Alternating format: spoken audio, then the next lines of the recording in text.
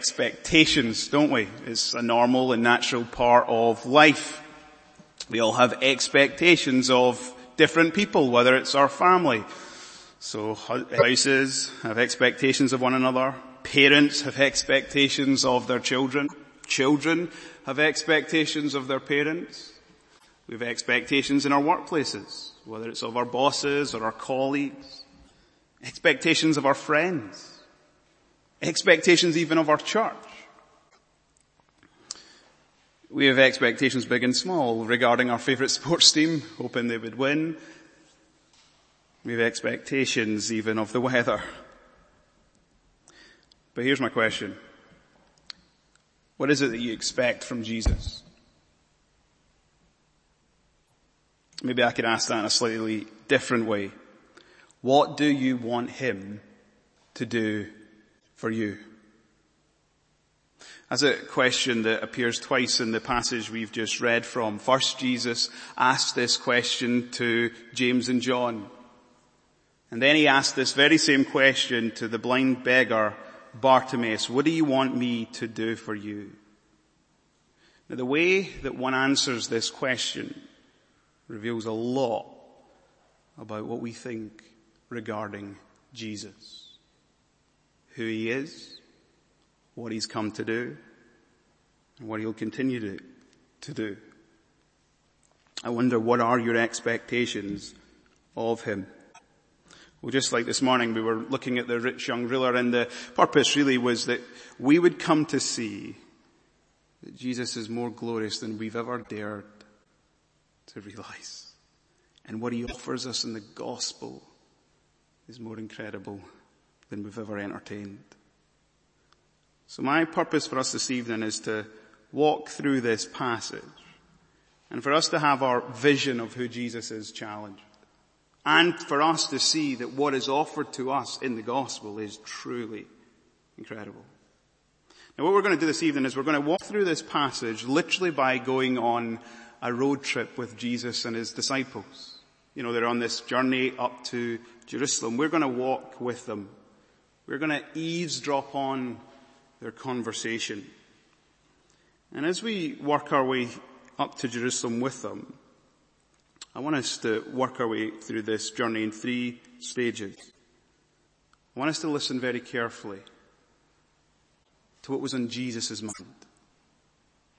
What were Jesus' expectations for himself? And then I want us to listen on carefully to what James and John's expectations were of Jesus. And then finally we're going to listen on and see what blind Bartimaeus the beggar, what his expectations of Jesus were. Now, if you look down at verse 32, you'll see that we read, and they were on the road going up to Jerusalem, and Jesus was walking ahead of them. They were heading up to Jerusalem because it was Passover festival. And there would be a huge procession as they are preparing for the celebration and the festivities. The place and the people would be pulsating with life and joy. They would be singing psalms like we sang tonight, Psalm 123, preparing their hearts for worship. But notice that Mark adds this detail. And Jesus was walking out ahead of him.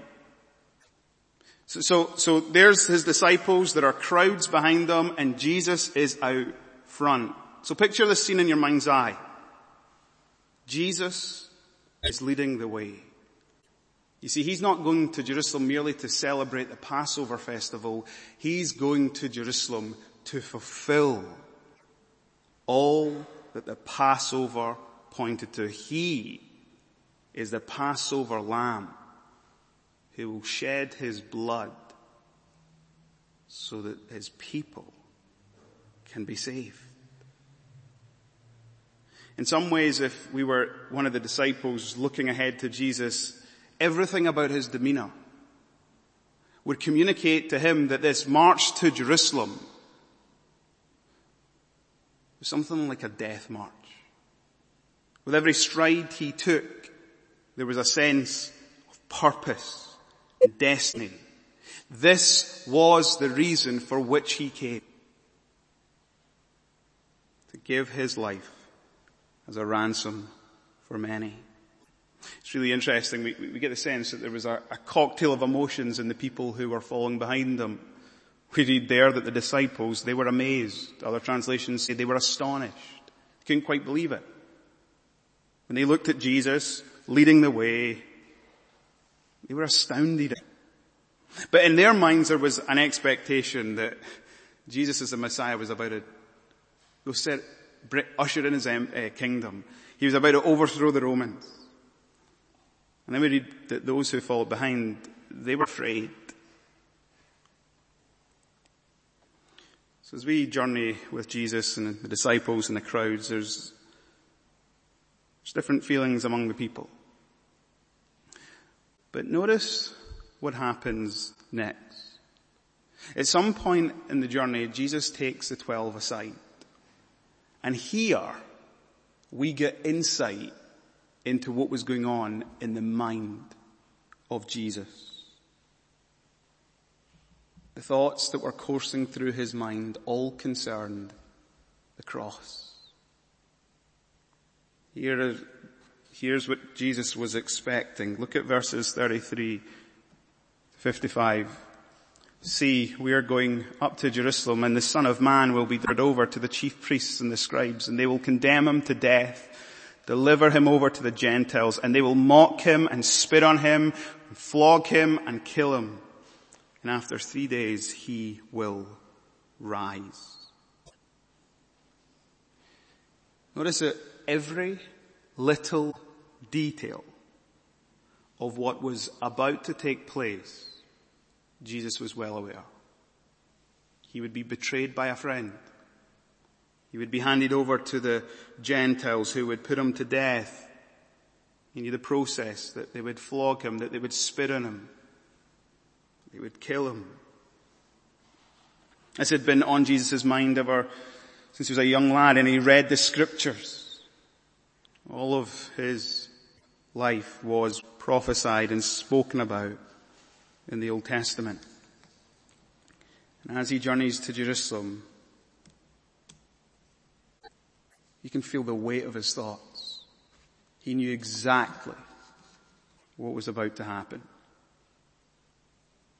Now you'd think the disciples who are with him, knowing that this is the third time Jesus has actually shared this with them in a very short period of space of time, you would think that they would be really sensitive, really thoughtful.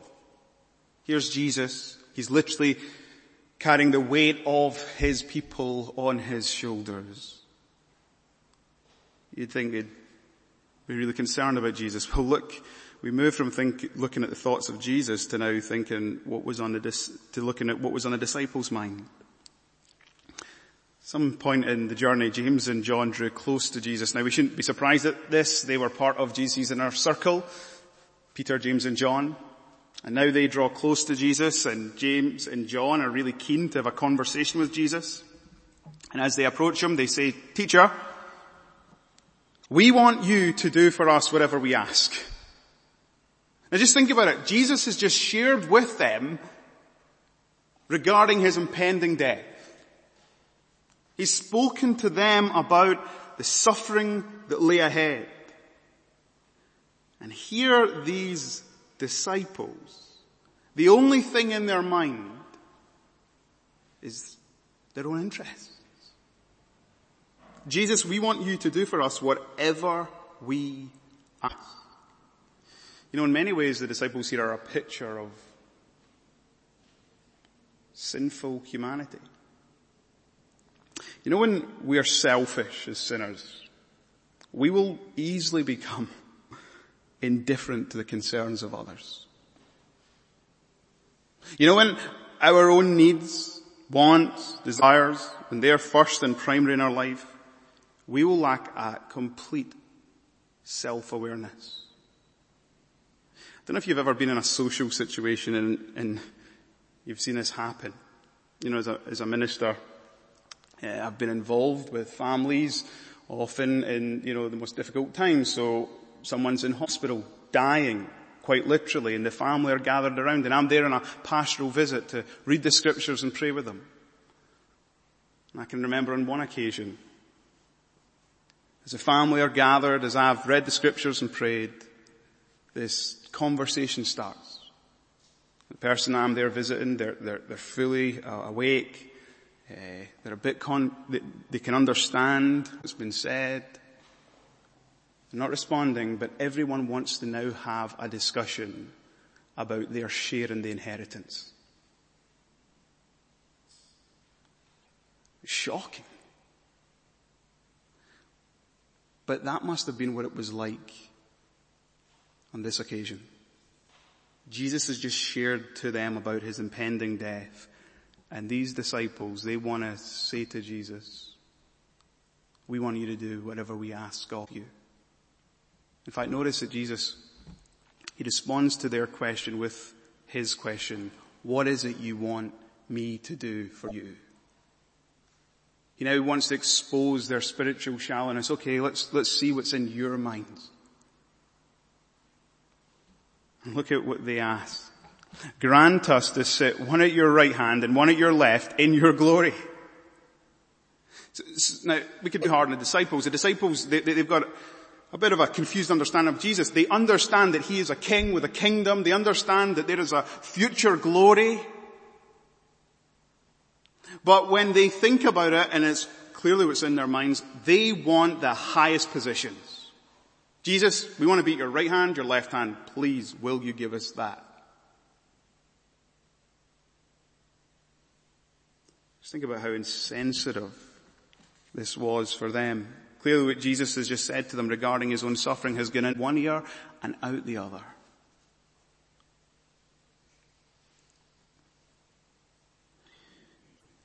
These disciples were blind, not to Jesus' future glory, but they were blind to Jesus' impending suffering.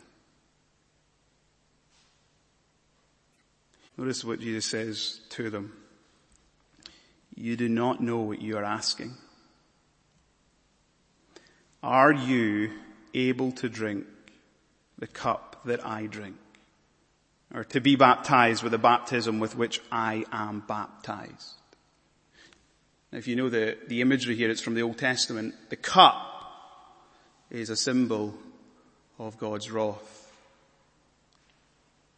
The baptism is a picture of the overwhelming flood that will be God's judgment. And Jesus says to his disciples, listen, you're thinking of future glory. I want you to be thinking about what is coming. Now, the answer to this question from the disciples should have been, no, Jesus. We're not able to drink the wrath of God, to face the overwhelming flood of God's judgment. But notice what they say. We're able.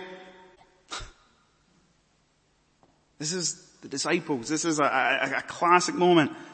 James and John, we are able.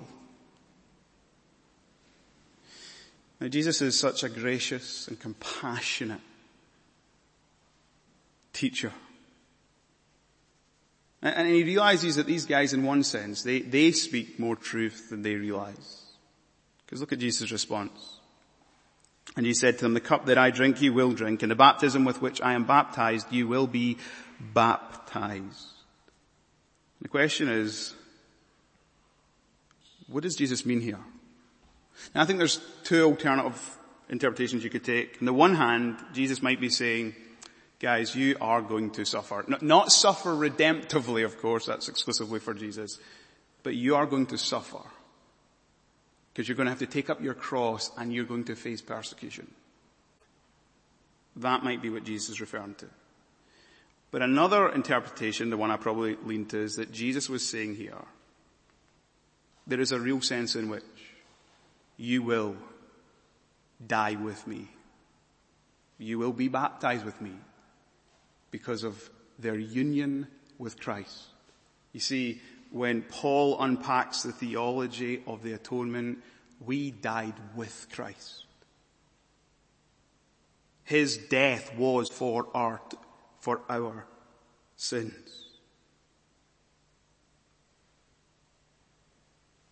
And so here's Jesus being very patient and very understanding. Guys, you don't realize what you've just said, but the wonder of the gospel is that you will die with me. You will share in my death. You will share in my baptism. And they will also share in his resurrection and glory. Now, Jesus then goes on to say to them, but to sit at my right or my left is not mine to grant, but it is for those for whom it has been prepared.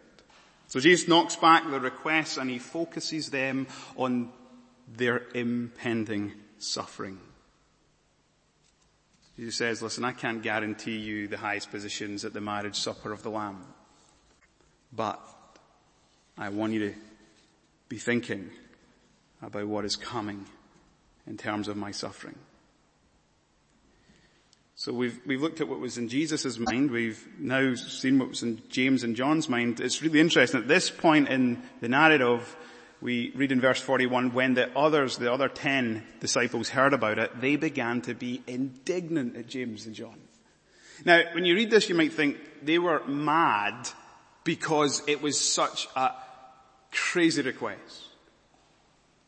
But actually, if you look at this passage in its context, just back in chapter 9, all the disciples have been debating among themselves who's going to be the greatest in the kingdom.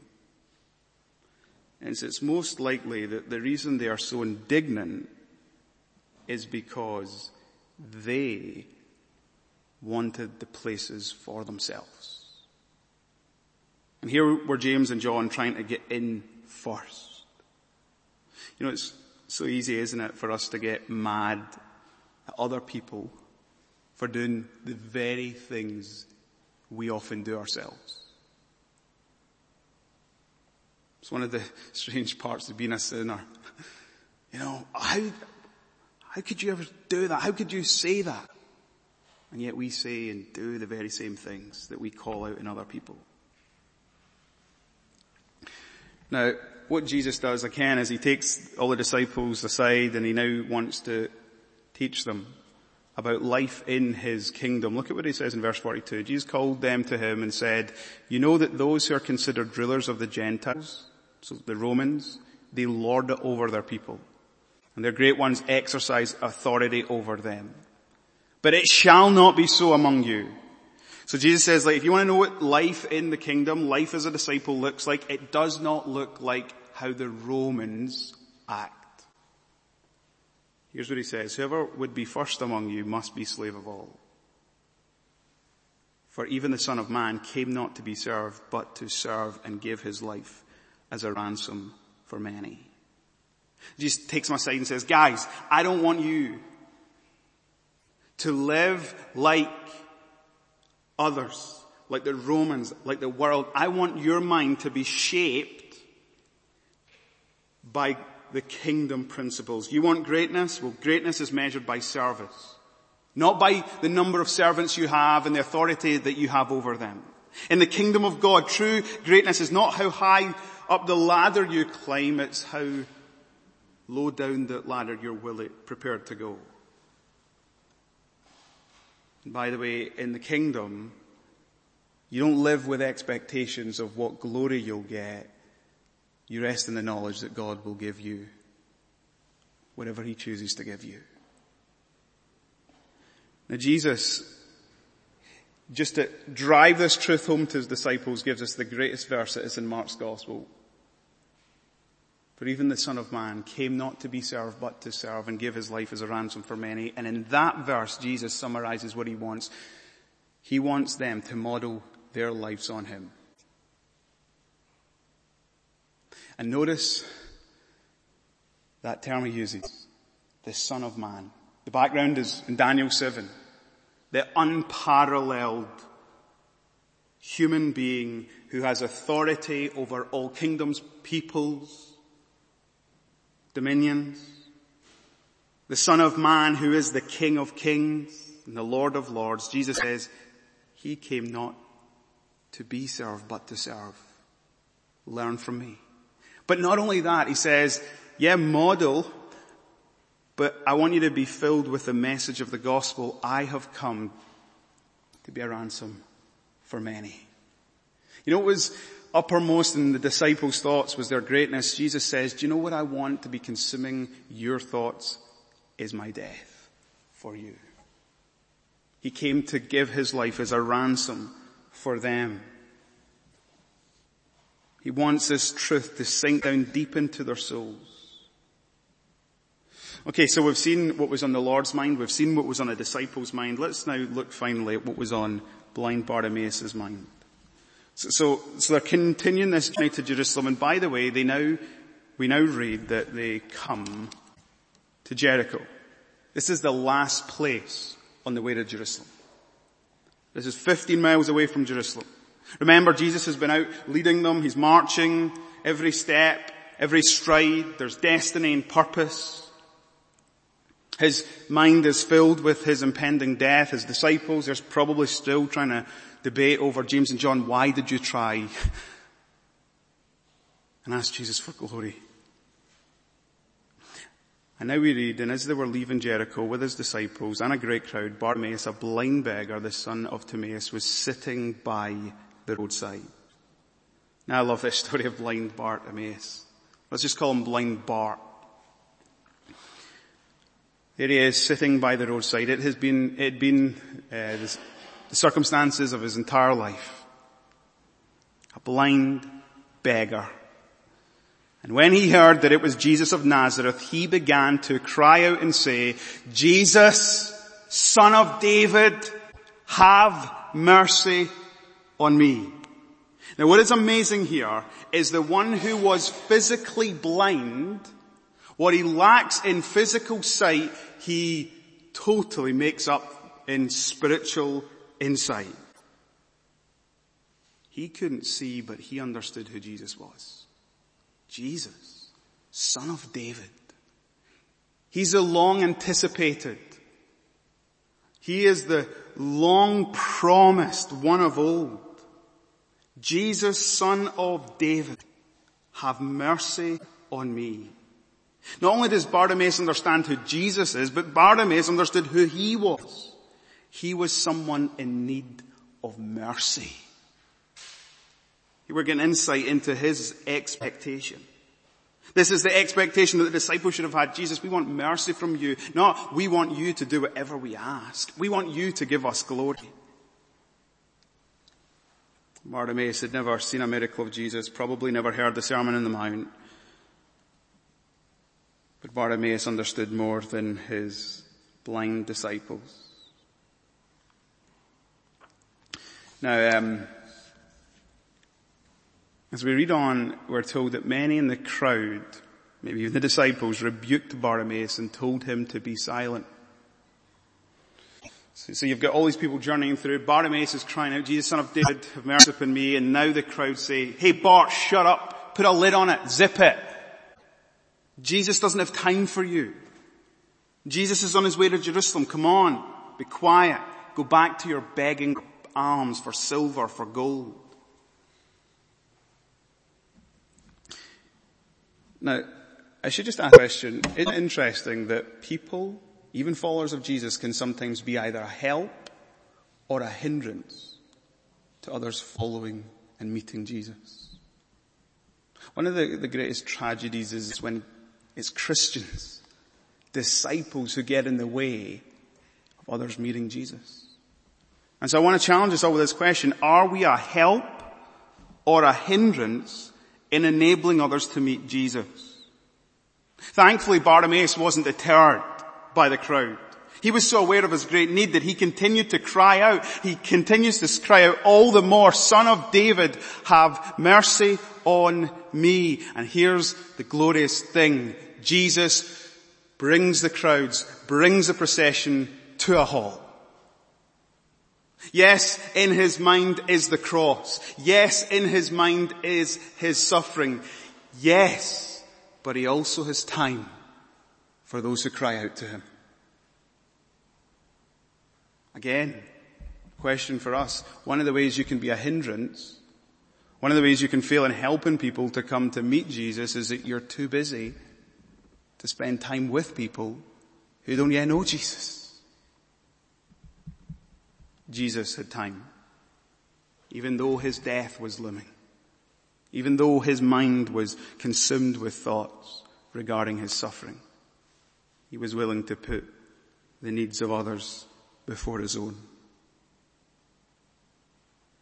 Now Jesus says, call him, and they called the blind man, saying to him, take heart, get up, he's calling you. Now you can imagine it, right? They've just been telling him to zip it, to shut up. Now they need to say, sorry, Bart, he wants to speak to you. Come on, get up. Now this must have been a brilliant moment for the disciples, especially James and John, because they've just heard Jesus ask them the question, what do you want me to do for you? Now Jesus asks that very same question, but this time to Bartimaeus. What do you want me to do for you? How does Bartimaeus answer this question? Well, he says, Rabbi, let me see. Rabbi, recover my sight. Rabbi, open my eyes so that I can see you, the Son of David, the Savior of the world.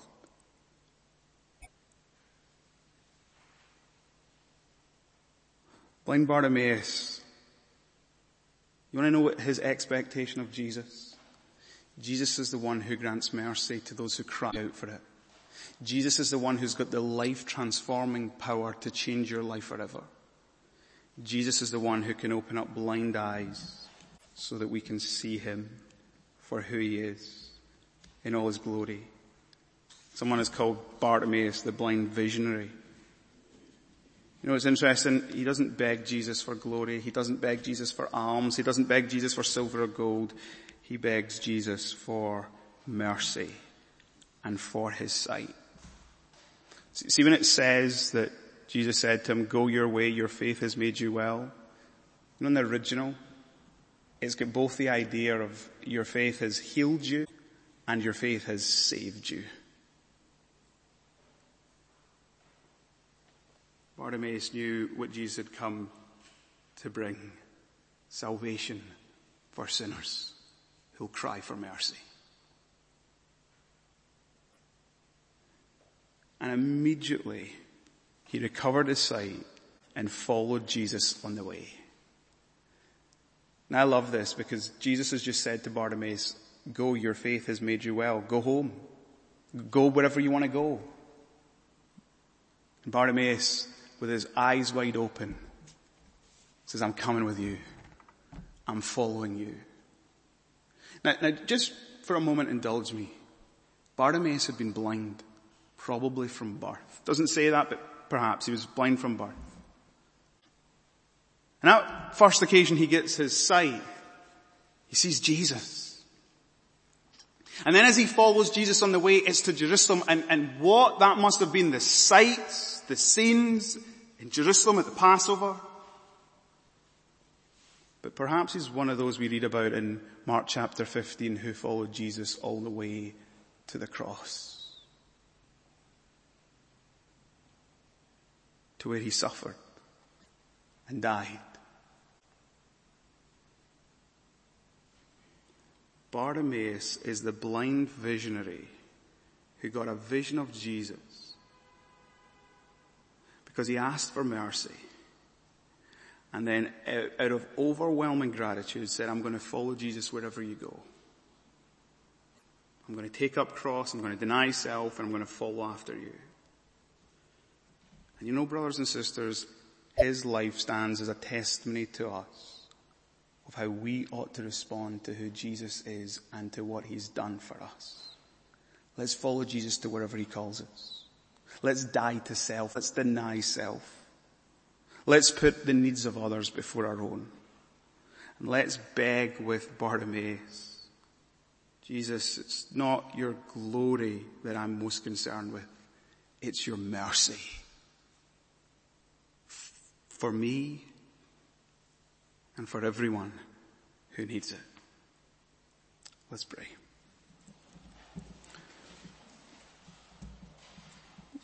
Lord our God, we thank you so much that As we come and we sit under your word examines us.